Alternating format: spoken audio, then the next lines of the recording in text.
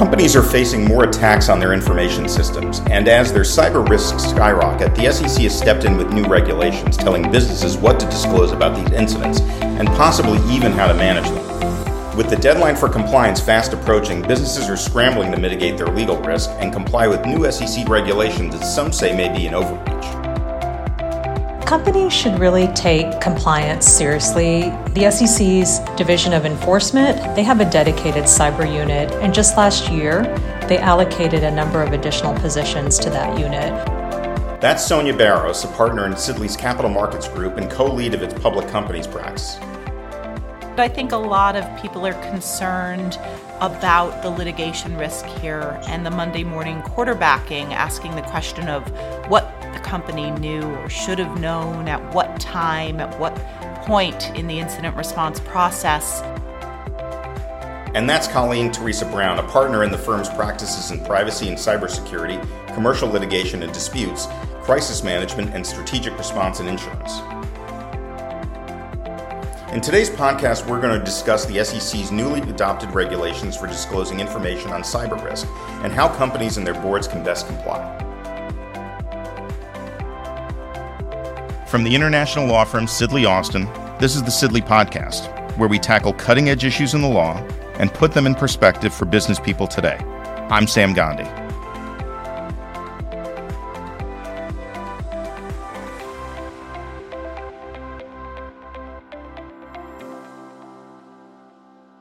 Hello and welcome to this edition of the Sidley Podcast, episode number 35. Sonia, Colleen, it's great to have you on the podcast today. Thank you, Sam. Great to be here. My pleasure. Thank you for having me. This summer, the Securities and Exchange Commission adopted rules for companies disclosing key information regarding cyber risk. The rules, which took effect September 5th, focus on public companies providing transparency to investors through formal disclosures. Not everyone's happy with the new rules. A group of Republican lawmakers recently sent a letter to SEC Chair Gary Gensler contending the rules will create more bureaucracy and more risk compromising the confidentiality of public companies. It's unfathomable that the SEC is moving forward with public disclosure requirements, which will only increase cybersecurity risk, the letter said. So, Sonia, let me start with you and give us the lay of the land and talk us through the background of how these rules were adopted. The SEC has really long been concerned about cybersecurity risk and how companies inform investors in the markets about those risks. Back in 2011, the Division of Corporation Finance had issued interpretive guidance on the types of cyber disclosures public companies should be providing. These were not new rules, but what the SEC said is that under the SEC's existing rules, risk factors, MD&A, business description, legal proceedings, companies should be providing fulsome disclosure on material cyber risks. And the SEC also emphasized that companies should consider reporting material cyber incidents on Form 8K, where it makes sense to do that. Then in 2018, the Commission actually affirmed this SEC staff guidance and added that companies should also consider any insider trading concerns and add disclosure on board risk oversight. And at that time, that's when most companies started including something in their proxy statement on board risk oversight with respect to cyber. So fast forward to this year, in essence, the SEC believed that material cyber incidents were being underreported and that the existing reporting requirements were not providing investors with timely information. In the adopting release for the new cyber rules, the SEC noted that in 2022, for domestic U.S. public companies, there were only 35 Form 8Ks that were filed reporting material cyber incidents, and for foreign private issuers, 22 6Ks. So basically, the SEC believed that investors needed more consistent disclosures about cyber incidents and more information on a company's cyber risk profile. So that's why this year the SEC adopted these new rules with respect to cyber incident reporting and a company's cyber risk profile. In essence, the new requirements include both 10K disclosures and a new item on Form 8K. The new rules are fairly extensive. They require new disclosures on a company's cyber risk management strategy and governance. It's really an unprecedented level of disclosure into how a company manages its cyber risks. It also requires public companies to report on 8K or 6K for a foreign private issuer. when they have a material cyber incident that's determined without an unreasonable delay. And this can really pose a significant challenge to companies determining when the incident becomes material when they're in the midst of responding to an active incident. Colleen, obviously not everyone is satisfied with the finalized requirements issued by the SEC. So what are the pain points? Sonia just mentioned one of them, but what are the others? The final rules were approved in a 3-2 vote, and this was following a lot of comments submitted by the industry, raising concerns that in part were taken into consideration, and we see changes reflected in the final rule, but a lot of the concerns were ultimately not acted on. And we see some of the most significant concerns reiterated again in the dissents. So that 3-2 vote, we have two very strong dissents from Commissioner Peirce and Commissioner Ueda. Commissioner Peirce discussed how these final rules take an expansive view of the SEC's authority and raise concerns that these rules may, in effect, lead to SEC micromanagement of cybersecurity programs, and concerns that these final rules may muddy the determinations that public companies have to make on materiality by expressly rejecting financial materiality as the cornerstone consideration when it comes to a cybersecurity incident. The dissents note how it will continue to potentially put registrants at heightened cybersecurity risk in the middle of responding to an incident by giving threat actors insight into the incident response process.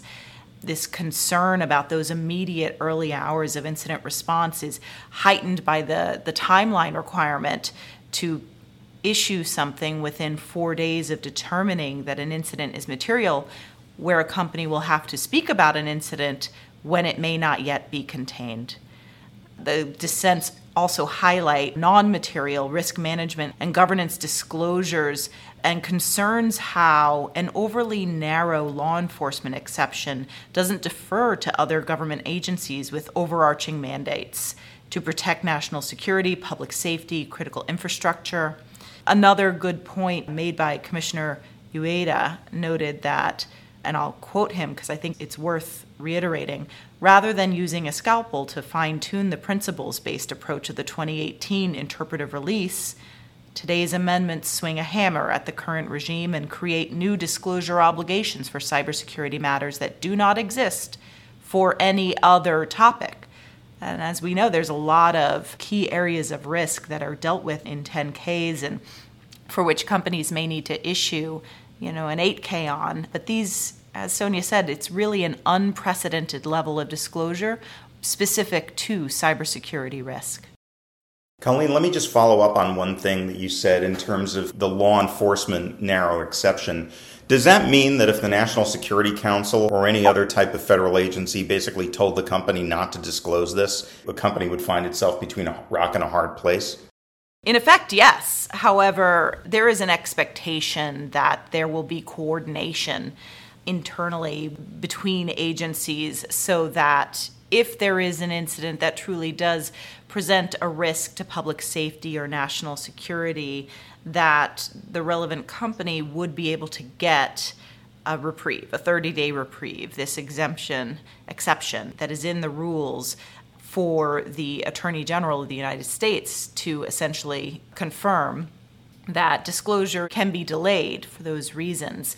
But there's certainly a lot of anxiety around that process, what that process will be and how it will have to play out in a very short timeline. Within 4 days of determining a cybersecurity incident is material, a company will have to make that disclosure unless they get that reprieve. And the details of how a company will go about doing that are not yet set. Sonia, let's get into the substance of these rules. If I'm a key stakeholder at the company, what are my main areas of concern? You definitely need to understand the new requirements, and there's a lot of detail here, so I think it's very important that companies and key stakeholders within the company understand it. Right, there's the new 10K or 20F requirement, and then there's also the new Form 8K incident reporting requirement, 6K for foreign private issuers where relevant. And so for the annual report 10K requirement, there's basically 4 parts to the new disclosure. First, there's detailed disclosure on a company's processes that they have for monitoring and managing cyber risks.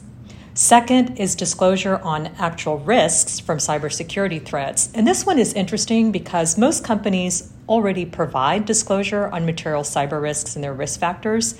But here, the SEC felt that these disclosures were not sufficiently prominent and that they were often buried in with other unrelated disclosures. So they wanted to see cyber risk disclosures highlighted in this new section of the 10K. A lot of this may be repeat for some companies, but they'll certainly need to revisit their existing risk disclosures. The third piece is board oversight of risks from cybersecurity threats. For this requirement, it's important for companies to note there's no materiality qualifier here. The SEC said if a company has determined that a board oversees a particular risk, that fact in and of itself is material to investors. Now, the good news about this is most companies already have something in their proxy statement about board risk oversight pursuant to the 2018 guidance, so companies may be able to draw on that, but they should be thinking about this in light of the new requirement. And then lastly, the fourth 10K requirement, the fourth component is disclosure on management's role in assessing and managing material cybersecurity risks, and this will require detailed disclosure on management positions and committees responsible for cyber risk oversight within a company. For many companies, this is going to be new disclosure. Certainly, they may have the processes in place already, but it will require companies to think about what those processes are, collect information on them, and then describe them in a succinct fashion, and then also to include a description of how information is communicated to the board. And then there's also the 8K requirement, right, on material cyber incidents, which has to be reported within 4 business days of determining if the incident is material, without unreasonable delay. And those terms without unreasonable delay are not defined by the SEC. So it's, subject to Monday morning quarterbacking and interpretation down the road by plaintiffs' attorneys and perhaps even the SEC's Division of Enforcement. And companies in the 8K will need to describe the material aspects of the nature, scope, and timing of the incident, and also the material impact or reasonably likely material impact. And as Colleen mentioned, the exception for a delay in reporting is very limited. It's only if the U.S. Attorney General determines that there is substantial risk to national security or public safety and then notifies the SEC in writing. Colleen, based on what was originally proposed by the SEC in 2022, how do the adopted requirements differ and what are the significant changes? I want to start this by reminding everybody about a key point, Sam, which is the legal standards for materiality have not changed. And so a lot of what we're wrestling with in these final rules, they're not new. Companies have had to consider materiality and material risks and disclose material risks for a long time. Companies have had to consider whether a data breach might be material and whether it should issue an 8K for a long time as well. And the law underlying making that materiality determination has not changed. And that's really important to emphasize because, one, I think it can help people take a deep breath about this and go back to the basics, right? Back to the principles here. But also, it highlights at the same time that if there are significant changes you make to your program here, hindsight's 20/20, and because the legal standard has not changed, there could be some hindsight and litigation risk with respect to past incidents around this as well. So I think a moment of caution and a deep breath to remember that we're still back to the basics. Now, also, another piece of good news is there was some narrowing of the final rules based on the thoughtful comments, many thoughtful comments that were submitted in this rulemaking process.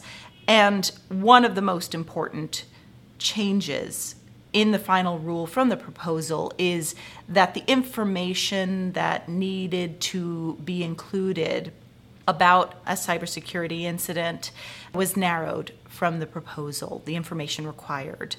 And so that goes in part to address the concerns that the 8K could expose a company further in the midst of battling and containing a cyber incident. And so some of the most concerning points were pulled back. The other point is the Attorney General delay in reporting.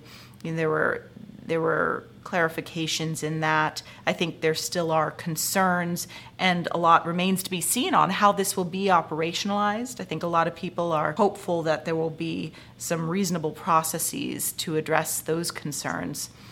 Another thing that was added in the final rules was an exception for breaches of CP&I subject to the FCC breach reporting rule. That's customer proprietary network information, and a telecommunications industry specific regulation. Of course, a lot of people are disappointed that the SEC did not recognize other legal regimes in other industries that set standards for reporting data security incidents, for example, HIPAA. The SEC said there was no conflict there, and so they only put an exception in place for CP&I, but that was a change. And then there was an important clarification. A lot of people were concerned about language in the proposed rules that was backwards looking about past incidents and the cumulative effect of past incidents that companies would have to consider and potentially issue disclosures. And the SEC clarified there that relates to related data security incidents. So if there's a series of smaller non-material incidents that are related, that together present a material risk, then that could trigger an 8K. So those were important clarifications. And there was also, on the other side of the rules, on the 10K, on the risk management and strategy governance side, there were some changes that were certainly welcome, including less granular required disclosures around risk management strategy. There was the removal of certain required descriptions that had been proposed for how a board integrates cybersecurity into business strategy and risk management and financial oversight. Another thing that a lot of directors were really focused on, they did remove a proposal to require disclosure of cyber expertise on boards, I think in recognition of the reality, the composition of boards, and also in recognition in large part that cybersecurity is an enterprise-level risk worthy of attention by everyone on the board. So there were some definite important revisions in the final rule that were in recognition of some of the comments that were submitted in the process. You're listening to the Sidley Podcast. We're speaking with Sidley partners Sonia Barros and Colleen Brown about the new rules regarding how to disclose cyber breaches to investors. So, Sonia, as I understand it, companies are going to need to be in compliance with this regulation by December of this year. Since we're sitting in mid-September here, that seems a little tough. What are you hearing from clients, and are most companies hitting the ground running? The first thing that companies need to do is pull together the relevant teams and have discussions about getting ready to comply. And this isn't so simple because it could include people from various parts of the organization. Certainly it's going to include IT personnel, also folks from the legal department, SEC reporting, perhaps even compliance and risk enterprise. So that's a lot of folks to get together. Colleen and I frequently participate in calls with clients, and there's typically a good sizable number of folks from different groups. And once you have the team together, then there are various steps you need to go through. The first is really understanding the new requirements and concepts in the rules, because these go beyond what historical reporting has been for cybersecurity risks and incident reporting. And so it's really important that companies and the key stakeholders within the company understand the rule. There's a nice summary chart that the SEC has on page 12 of the adopting release if companies want to refer to that. And of course, Sidley has a summary that's comprehensive as well. Once you've done that, then companies and their IT personnel and other relevant people should update their internal incident response plans and any other processes. And that really just depends on what processes the company currently has in place. They may need to change certain lines of communication, even certain reporting lines. if needed. And this is all to ensure that the company can make a timely determination on materiality, right, without unreasonable delay within 4 business days, and that they can continue to evaluate materiality throughout and beyond the life cycle of the incident response. So that's with respect to the 8K. For the 10K disclosures, the company should carefully review their existing cybersecurity risk management strategy and governance, and they should go ahead and start drafting the new disclosure for the 10K, because for calendar year-end companies, this is going to need to be in the 2023 10K filed in early 2024. And once they get that draft of the 10K disclosure done, then they can decide if they want to make tweaks to any of their processes behind the scenes so that that can be reflected in the new disclosure. And then lastly, as I briefly mentioned, because there's a new discrete requirement on cyber risk disclosure, companies should revisit their cyber risk factors and think about how to pull out and consolidate that disclosure in a new section. As a follow-up for you, Colleen, what's been your experience thus far regarding the reception of clients to the rules, and what are clients telling you? Certainly. Well, it is getting a lot of attention. I'll say that. Sonia and I have done many client calls with a variety of stakeholders, and there's a few things I'd say people are really focused on. One goes back to the timeline of the 4-day reporting. It causes concern. People, I think, really recognize that there's a variety of data security incidents. No one is exactly the same, and there may be some material incidents that it's very easy to understand that the clock has started ticking from the very discovery of an incident. Occasionally that happens, but very often a data security incident starts smaller. And it takes time to investigate, pulling the threads of an incident before you fully understand the scope. And I think a lot of people are concerned about the litigation risk here and the Monday morning quarterbacking, asking the question of what the company knew or should have known at what time, at what point in the incident response process, and matching that up to the 4-day timeline. So, in response, a lot of companies are taking a look at the incident response plan. Doesn't necessarily mean that it needs to be updated. A lot of incident response plans are quite good as they are and have long anticipated the need to consider materiality determinations, but there certainly are some clients and companies who've decided that there could be some updates to the documentation there. And again, practicing for muscle memory, making these determinations, which usually involve a lot of different stakeholders within the company. So tabletop exercises, that is always a best practice that companies have been doing for quite a long time, but tabletops that expressly contemplate a material incident so people can practice that, and other cyber incident prep, ensuring that people are happy with what they can say about the program in their 10K. And part of this is in response to board questions. The boards are very interested in these proposed rules and in the final rules as well. And the renewed activity around board-level tabletops has certainly been very hot right now. There's also a lot of consideration about third-party risk assessments, people talking about NIST benchmarking, and just generally, again, going back to the basics of cyber risk management. Of course, a lot of people are talking about their concerns that the rules might do more to enhance the security litigation's frequency than actually improving cyber risk management and oversight. A lot of concern that the rules are not harmonized with other mature cybersecurity regulatory regimes, which complicates incident response. But at the end of the day, all of these questions and these conversations are focused on cyber risk oversight and management, which, hopefully will be a good thing at the end of the day. More people focused on this important enterprise risk. Sonia, what's on the horizon? And as we look to the future with regard to cybersecurity, what should clients know? Companies should really take compliance seriously. The SEC's Division of Enforcement, they have a dedicated cyber unit, and just last year, they allocated a number of additional positions to that unit. We had also seen a number of enforcement cases that the division brought in the last few years as well, so they should definitely take compliance very seriously.